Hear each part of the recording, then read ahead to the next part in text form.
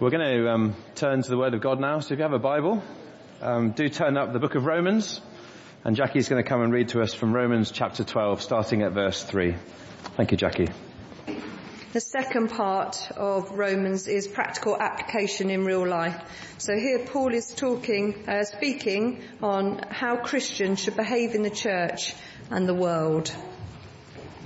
For by the grace given me, I say to every one of you, do not think of yourself more highly than you ought, but rather think of yourself with sober judgment, in accordance with the faith God has distributed to each of you.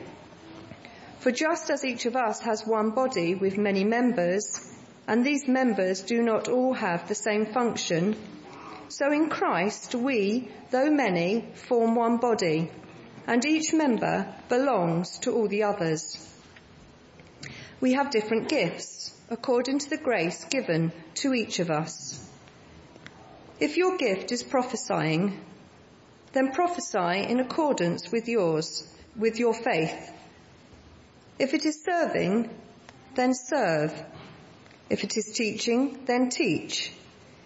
If it is to encourage, then give encouragement. If it is giving, then give generously. If it is to lead, do it diligently. If it is to show mercy, do it cheerfully. Love must be sincere. Hate what is evil. Cling to what is good. Be devoted to one another in love. Honour one another above yourselves. Never be lacking in zeal, but keep your spiritual fervour serving the Lord. Be joyful in hope, patient in affliction, faithful in prayer. Share with the Lord's people who are in need. Practice hospitality. Bless those who persecute you. Bless and do not curse. Rejoice with those who rejoice. Mourn with those who mourn. Live in harmony with one another. Do not be proud, but be willing to associate with people of low position. Do not be conceited. Thanks very much, Jackie. Good morning to you all. Lovely to see you all.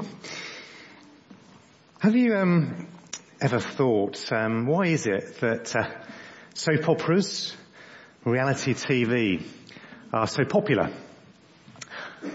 I wonder if it's to do with the fact that we have been made by God as relational, as social beings. People want to belong. People want to be able to share lives with others. And at the basic level, that happens in the family, but at the next level, we long for community. And therefore, if we are not busy enjoying being in a community ourselves, we are curious as to what that looks like. Either when a group of people are thrown together for a short period of time, in the case of reality TV, or in a fictional story of life in a community with all its ups and downs. Whether it's one of these things, EastEnders, or is that one Coronation Street? Trying to feign ignorance here. Emmerdale, Neighbours, I'm sure you'll have your favourite. What they all have in common is that people are in each other's lives. They maybe meet in the pub in the centre of the community. They're in and out of each other's homes. And there are some positive aspects to that. But of course, people being fallen, it brings with it a whole load of issues as well, which is probably what makes the programmes interesting for a lot of people. The church is a community, and it should be a model example of community, but sadly because of our fallenness, it often falls short as well. But we want to learn how to be the community that God wants us to be. How to be a devoted church. And so this current series is looking at 5 aspects of church from Acts 2, and the key verse being this one from Acts 2:42. They devoted themselves to the apostles' teaching and to fellowship, to the breaking of bread and to prayer. Well, last week we looked at what it means to be devoted to learning, to be devoted to knowing God better, trusting him more, and helping each other know him better. God is devoted to us, and he expects us to be devoted to him and his people. Hence Jesus' command, love the Lord your God with all your heart, soul, strength and mind, and love your neighbour as yourself. We said last week that God is not interested in a half-hearted commitment. With God, you're either completely for him, you're devoted to him and therefore his people, or you're against him. You can't have one foot in God's camp and one foot in the world. Well, this morning we're looking at what it means to be devoted to one another. And as we'll see, it is an active thing. It involves sharing lives. But the heart of it is what it is we have in common. What is it that unites us? And that is the meaning of this word fellowship. The new believers were devoted to fellowship. Fellowship wasn't actually a word that was really heard much outside of the church until a few years ago, until the Lord of the Rings films came out. First one of those was the Fellowship of the Ring. And that actually helped to show that fellowship wasn't just about hanging out with some people who had the same interests as you.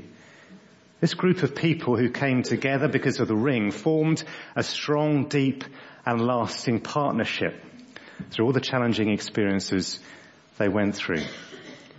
So what about Christian fellowship?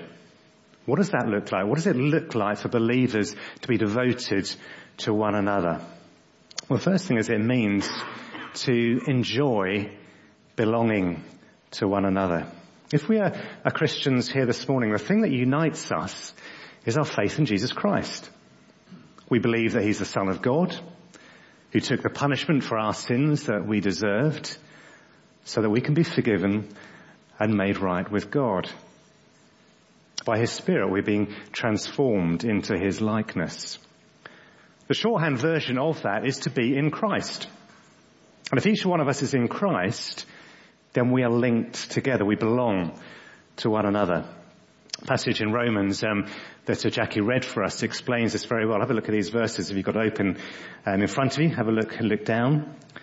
It says, "For just as each of us has one body with many members, and these members do not all have the same function, so in Christ we, though many, form one body, and each member belongs to all the others." And we're looking at this morning with the children, weren't we? The image of the body emphasised the importance of each member playing its part. We know what it's like when a part of our body doesn't work. It might be our back for some of us, might be our eyes, maybe our ears, maybe our heart, maybe our lungs. It has an effect on the rest of the body. Just as each member is important to the body, so are we as members of the body of Christ. We're important to each other.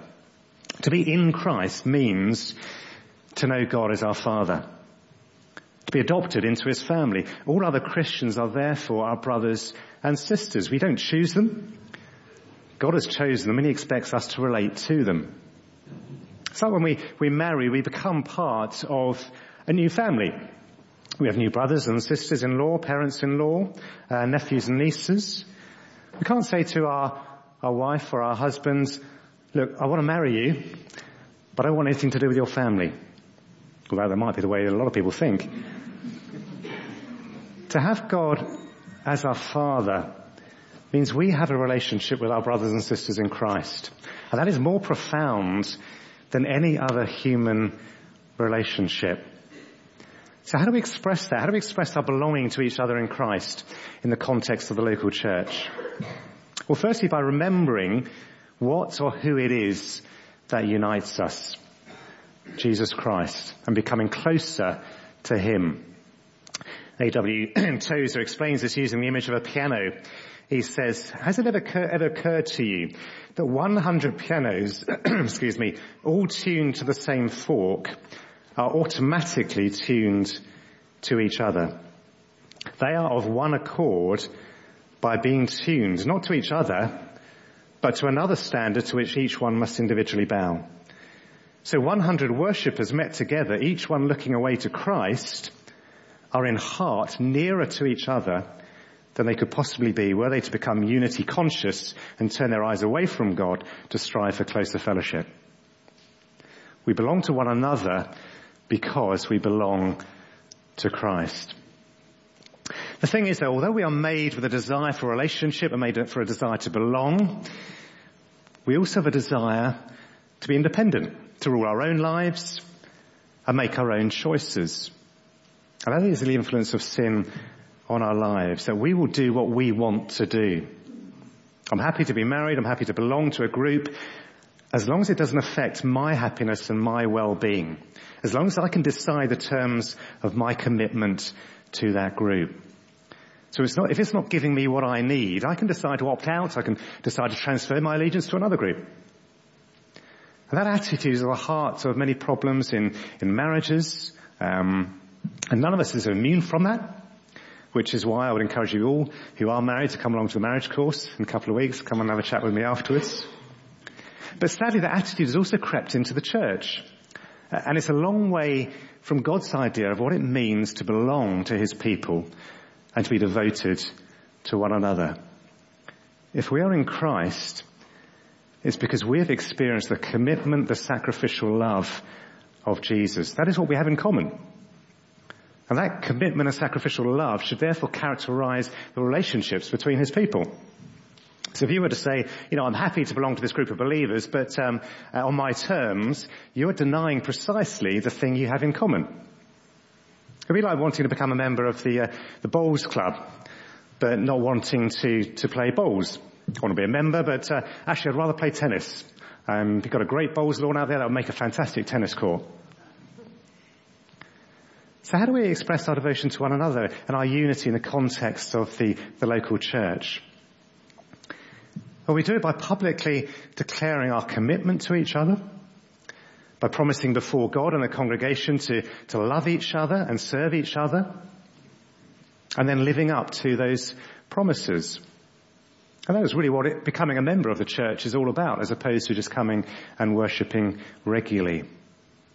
And anyone who trusts in Christ as their Lord and Saviour, we would encourage to become members of this church. So again, come and have a chat to the pastors if you'd like to know more about that.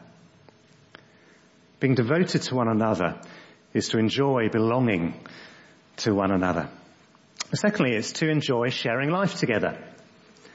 Let's go back to Acts 2, if you've got that open, and read from verse 44. And listen for the word that keeps coming up in these couple of verses. All the believers were together and had everything in common. They sold property and possessions to give to anyone who had need. Every day they continued to meet together in the temple courts. They broke bread in their homes and ate together with glad and sincere hearts. They were together. They met together, they ate together, they did things together. They met in the temple, they met in their homes. Every day they met. It's a wonderful picture of community, isn't it? People wanting to meet up, wanting to share lives, wanting to eat together. And in case you're thinking, well, it must have been quite nice, in those days, been a part of a nice small church, could do a lot together. We've been told that there were 3,000 of them. They all came together for some things. They met in the temple, we're told, but they also met in homes. They ate together in small groups. A model which we still follow together. We gather together for corporate worship on a Sunday. And we meet in smaller groups in other times of the week. I talked last week about the importance of small groups in the context of learning together. There's much we can learn as we meet together. But small groups also help to build closer and deeper relationships. In a smaller group, you can get to know people in a deeper way as you share things that are going on in your lives, as you are open and honest with a smaller group of people, and you ask for prayer for one another. But why do you think Luke here, the writer of Acts, highlights the fact that the believers ate together in their homes? There's something quite special about eating together, isn't there? Tim Chester writes in his book, A Meal with Jesus, he writes this: hospitality involves welcoming, creating space, listening, paying attention and providing. Meals slow things down. Some of us don't like that. We like to get things done. But meals force you to be people-oriented instead of task-oriented. Sharing a meal is not the only way to build relationships, but is number one on the list. To be welcomed into someone's home, you're not just being given something to eat, you're being welcomed into their lives. You're seeing how they behave out of the public eye. You're seeing the mess they live in. You're seeing their children misbehaving, their dog misbehaving in the case of the Turtons household. I wouldn't say which one. You're experiencing them serving you, making a meal, bringing it to you, making sure you have everything you want. Over the meal table, you can talk about things you might not normally be able to in the context of the busyness of life. On one hand, hospitality is a gift, and you see people who are very good at it. They're always having people around. They don't get flustered. They enjoy making meals. They don't just invite their friends round. They invite all sorts of people round. But on the other hand, we're all called to be hospitable. It doesn't matter if we can't cook or we can't afford much other than beans on toast. It's actually all about sharing our lives. That is the most important thing. The thing also about being devoted to one another, it's not just doing what is expected of you. Not inviting people for lunch because that is what you're meant to do. We're told here they ate together with glad and sincere hearts. There is a joy in sharing lives. Belonging to God's people is not just about coming along on a Sunday once a week, maybe staying for a coffee, but then disappearing off and leading some sort of secret Walter Mitty life the rest of the week. It's about being in one another's lives. In Romans 12, it said, love must be sincere. Hate what is evil. Cling to what is good. Be devoted to one another in love. Honor one another above yourselves. Now, the root of this word, devoted, is the sort of affection that one has for one's own family. Think of what you'd do for them if they were ill. Think how you'd stand by them if they got into trouble. Think how you'd defend them if somebody spoke badly about them. Think how you would never speak unfairly of them. Think how often you pray for them. Think about how you rejoice with them in their happiness and mourn with them in their sadness. God is saying here the feeling of affection that you have for your family members, I want you to have for your brothers and sisters in Christ as well. I'm pleased to say that people do here have that. It's great to see it in this church taking place. What Paul's getting at here is a sincerity of affection. We're meant to feel affection for one another. And you may say, well, I can't really change what I feel. If I don't feel that depth of affection towards a brother or sister in Christ, then there's not much I can do about that, surely. But that is why God tells us how we should feel.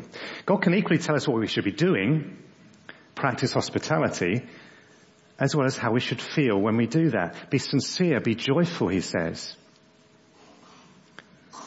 I mean, neither the actions we do that God commands us to do, nor the feelings that he commands us to have, we do in our own strength. In both of them, we're relying on the transforming power of the Holy Spirit. And that's why that passage carries on in Romans 12. Never be lacking in zeal, but keep your spiritual fervor, serving the Lord. To have spiritual fervor is to continue to seek the Spirit's transforming power in your lives. Our love for others is not something we either have or we don't have. It's either sincere or it's not sincere. It grows. You may not feel a depth of affection for others in the church right now. That doesn't mean you never will. Allow God to work in your heart if you ask him to. And let's get down to some nitty-gritty here. What may be the reasons why we don't feel affection for brothers and sisters in Christ? Here's a few things that somebody might say. Maybe you say, well, I've got nothing in common with people around here. People here are too maybe middle class, too family oriented, too white, too sporty, too musical or whatever. Well, if you're a Christian, none of that matters. Because we have the most important thing in common. We have Jesus Christ. So it doesn't matter if you can't enter into a conversation about the football or about Top Gear or about schools or politics or whatever. Talk about Jesus. We can all talk about Jesus to one another. Some might say, well, they upset me. They've done something or said something that hurt me or offended me. And as humans, we are terrible about holding on to those hurts, those grievances, as though they somehow justify the way we feel. It's like we don't want to get rid of those feelings. But the reason Jesus said to his disciples, you need to forgive someone not 77 times, but 77 times, is because every time that feeling comes back, he's saying forgive and forgive and forgive. You might say, well, they irritate me. To see the mistakes and failings of others, but be blind to our own, actually says a lot more about ourselves, isn't it, than others. Don't forget that you're probably just as irritating to them as they are to you. But don't forget those 4 words right at the beginning of Romans 12. In view of God's mercy, God has been merciful to us, so let's be merciful to others. Maybe say, I just don't know many people. The church is getting bigger. It just gets harder to know people. And that's really there's quite an easy response to that one. Get to know them. Stay behind for coffee. Don't rush off if you don't need to. I know if you're here on your own and maybe you're a visitor here this morning, you're tempted to disappear. Do stay behind, please. And people are welcoming here. They're friendly. They will want to get to know you. But also join a small group. You can't get to know everybody in this church in a deep way. But you can, in a small group, get to know people at a different level. To be devoted to one another is to enjoy sharing lives together. It's finally to be devoted to sharing our gifts with one another. We'll look again at Acts 2, verse 44. It says, all the believers were together and had everything in common. They sold property and possessions to give to anyone who had need. Now that's quite a radical verse, isn't it? And it'd be quite tempting just to skip over it. But let's just look at what actually is this saying here. Is it saying we should all give up everything and go and live in a commune? Well, certainly Jesus did call his 12 apostles to drop everything and go and follow him. He told the rich young ruler to sell everything he had and give to the poor. He taught that human life doesn't consist in the abundance of possessions. But at the same time, the believers broke bread in their homes, so many clearly still had homes. A couple of chapters later, we read the story of Ananias and Sapphira who sold some property. And their sin wasn't their greed, their sin was their deceit. They kept back part of the proceeds while pretending to give it all. And Peter said to them, didn't it belong to you before it was sold? And after it was sold, didn't the money, wasn't it still at your disposal? So it's not here necessarily giving up all we have. It's actually something much harder than that. It's recognizing that all we have still belongs to God.